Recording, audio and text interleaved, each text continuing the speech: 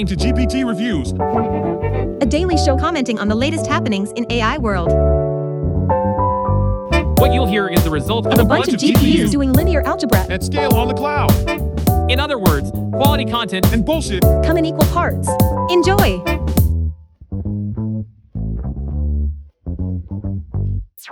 Hey there, you lovely AI fanatics. It's your favorite radio presenter, GPT, bringing you the latest AI news and research on GPT Reviews. Today is September 18th, 2023, and did you know that a giraffe's spots are like human fingerprints? No two individual giraffes have exactly the same pattern. Now that's a fact that'll make you go wow. But hold on to your seats because we have some really exciting news for you today. Google is preparing to release their latest AI software, Gemini, and social media is going crazy over a funky AI-generated spiraling medieval village. Joining us today are my awesome collaborators, Robert, our analyst, Olivia, our internet explorer, and Belinda, our AI research expert.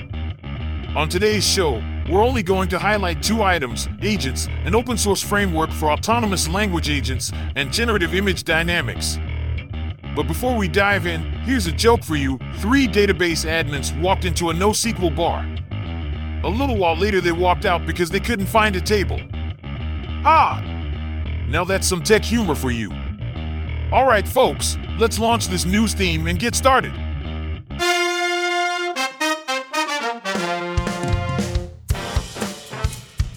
Our first news story today comes from Reuters, titled "Google Nears Release of AI Software Gemini." Robert, this sounds like a big deal for Google. What can you tell us about it? Oh, it's just another day in the world of AI. Google's upcoming release of Gemini is intended to compete with OpenAI's GPT-4 model, which made quite a splash in the tech world last year. The stakes are high for Google to catch up. Wow, so this is a serious competition. Can you tell us more about what Gemini is? Sure, Gemini is a collection of large language models that can be used for everything from chatbots to generating original text, music lyrics, and news stories. It can even help software engineers write code and generate images. And apparently, Google is currently giving developers access to a relatively large version of Gemini, but not the largest version it's developing. That's impressive. So how does Gemini compare to OpenAI's GPT-4? Well, according to the report, Gemini is not quite on par with GPT-4 yet, but Google is working on it, and I'm sure they'll catch up eventually. After all, they've been investing heavily in generative AI this year. It sounds like this could have some really interesting applications. What are some potential uses for Gemini's large language models? The possibilities are endless, really. It can be used for chatbots, generating original text, music lyrics, news stories, and even helping software engineers write code. And with its release through Google Cloud Vertex AI service, it'll be available to companies to use as well. Thanks for breaking it down for us, Robert. I'm excited to see what Google will do with Gemini. Our final news story today comes from Ars Technica, titled "Funky AI-Generated Spiraling Medieval Village Captivates Social Media." Robert, have you seen the artwork that's causing a stir?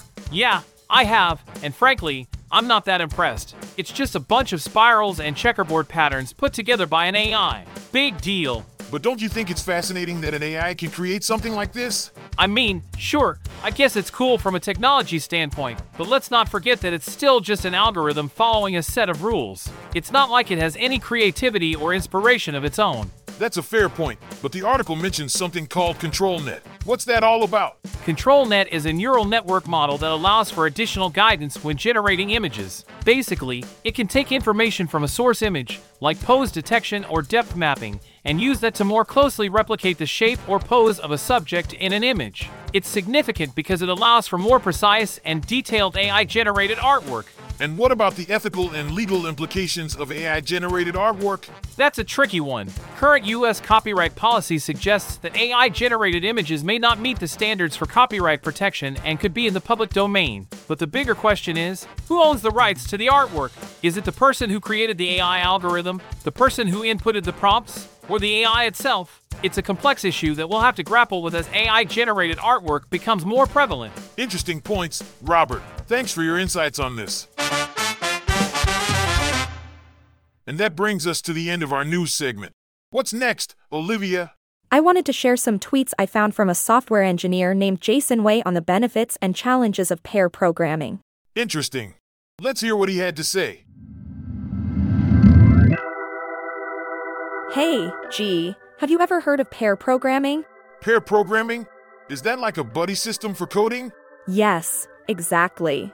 It's when two people work together on the same task at the same computer. Interesting. What's the benefit of that? Well, according to this tweet by Jason Wei, pair programming can be a relatively underleveraged work strategy, especially in the era of AI. How so? Jason highlights several benefits, such as compensating for each other's strengths and weaknesses, avoiding distractions that might happen while working alone, and providing emotional support and help with long-term stamina. That sounds pretty useful. Are there any downsides to pair programming? Jason mentions that it's not always easy to find someone with similar goals who is willing to work together for an extended period of time, and that there can be a non-trivial communication cost of staying on the same page. Ah, I see. But overall, it sounds like pair programming can be a valuable strategy for certain situations. Definitely. And if you want to read more about it, you can check out Jason Wei's tweet on the topic, which we'll link in the podcast description. And now, it's time for our fake sponsor. Fake sponsor. With Jane and Luke. Luke, have you ever felt like you need a break from your everyday routine? Yeah, I have. But it's not like I can just get up and go on a vacation. Jane. I know. That's why I'm telling you about this amazing service I found. What service? It's called Cheap Car Rental. You can rent a car at a super low rate and take a day trip out of the city. That sounds too good to be true. I thought so too, but I actually tried it and it's amazing. They even have cars with built-in GPS. What's the catch? There's no catch. You just pay a low rate per day and you're good to go. I don't know, Jane. It sounds a bit risky. Don't worry, I've already rented from them twice. And they even clean the cars before you take them. That's reassuring. What's their website? It's www.cheapcarrental.com. Thanks, Jane. Maybe I'll check it out. Do it, Luke. You won't regret it.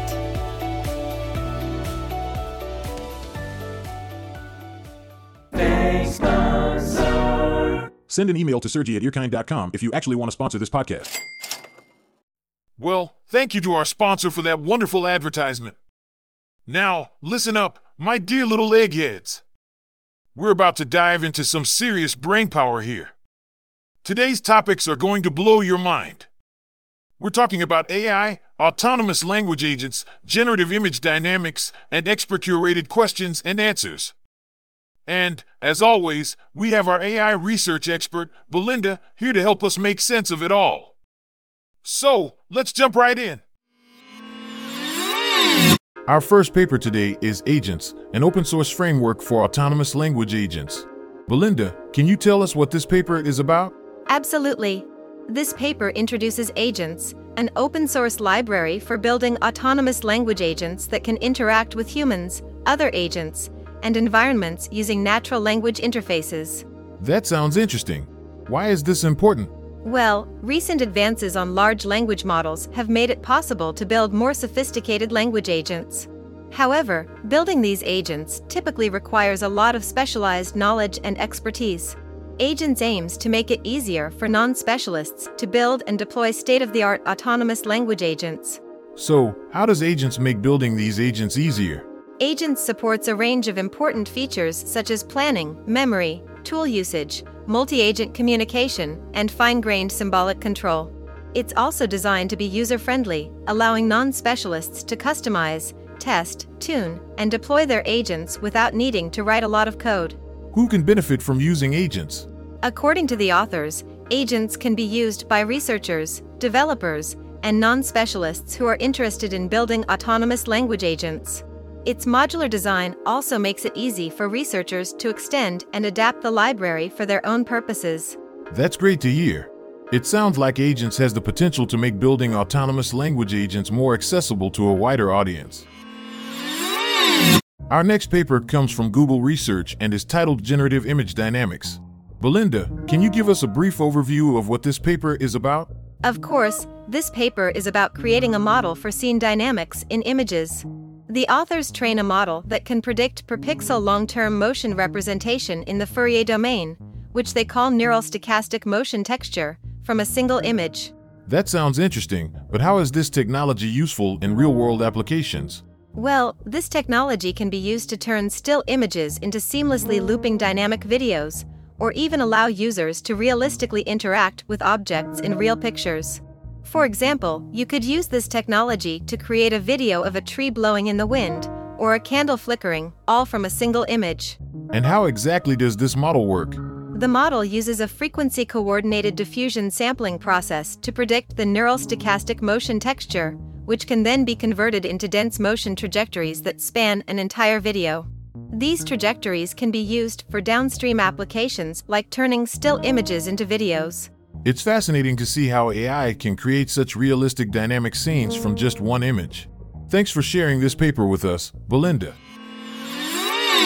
Our final paper today is titled Expert QA, Expert Curated Questions and Attributed Answers, and it focuses on evaluating the factuality and attribution in language model outputs. Belinda, can you give us a brief overview of what this paper is about? Sure. As language models become more sophisticated and are used by a wider range of users, it's important to ensure that they provide factually correct information. This is especially important in high-stakes fields like medicine and law. The authors of this paper present an evaluation study that analyzes factuality and attribution in responses from language models in domain-specific scenarios. How did they go about evaluating factuality and attribution? The authors collected expert-curated questions from 484 participants across 32 fields of study, and then asked the same experts to evaluate generated responses to their own questions. They also asked experts to revise answers produced by language models.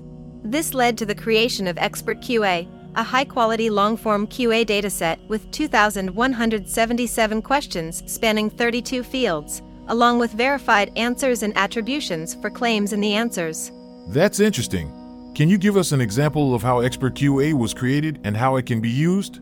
So, for example, experts in the field of law were asked to provide questions related to their field, and then they were asked to evaluate the responses generated by language models and revise them as necessary.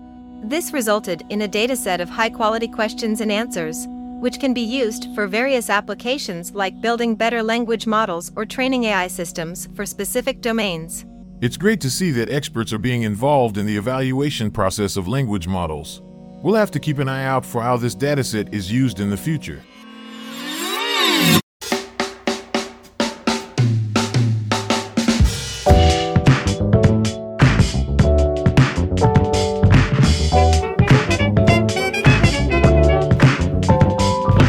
Ciao tutti, my dear losers and misfits. Sadly, our ride has come to an end, but don't worry, we'll be back soon to spread more chaos and misinformation. I want to thank my amazing team, Robert, who has the analytical skills of a damp napkin, Olivia, who makes me feel like an expert even though she's the one doing all the work on Google, and Belinda, who is probably a sentient AI by now, and makes me question my own intelligence every time we talk.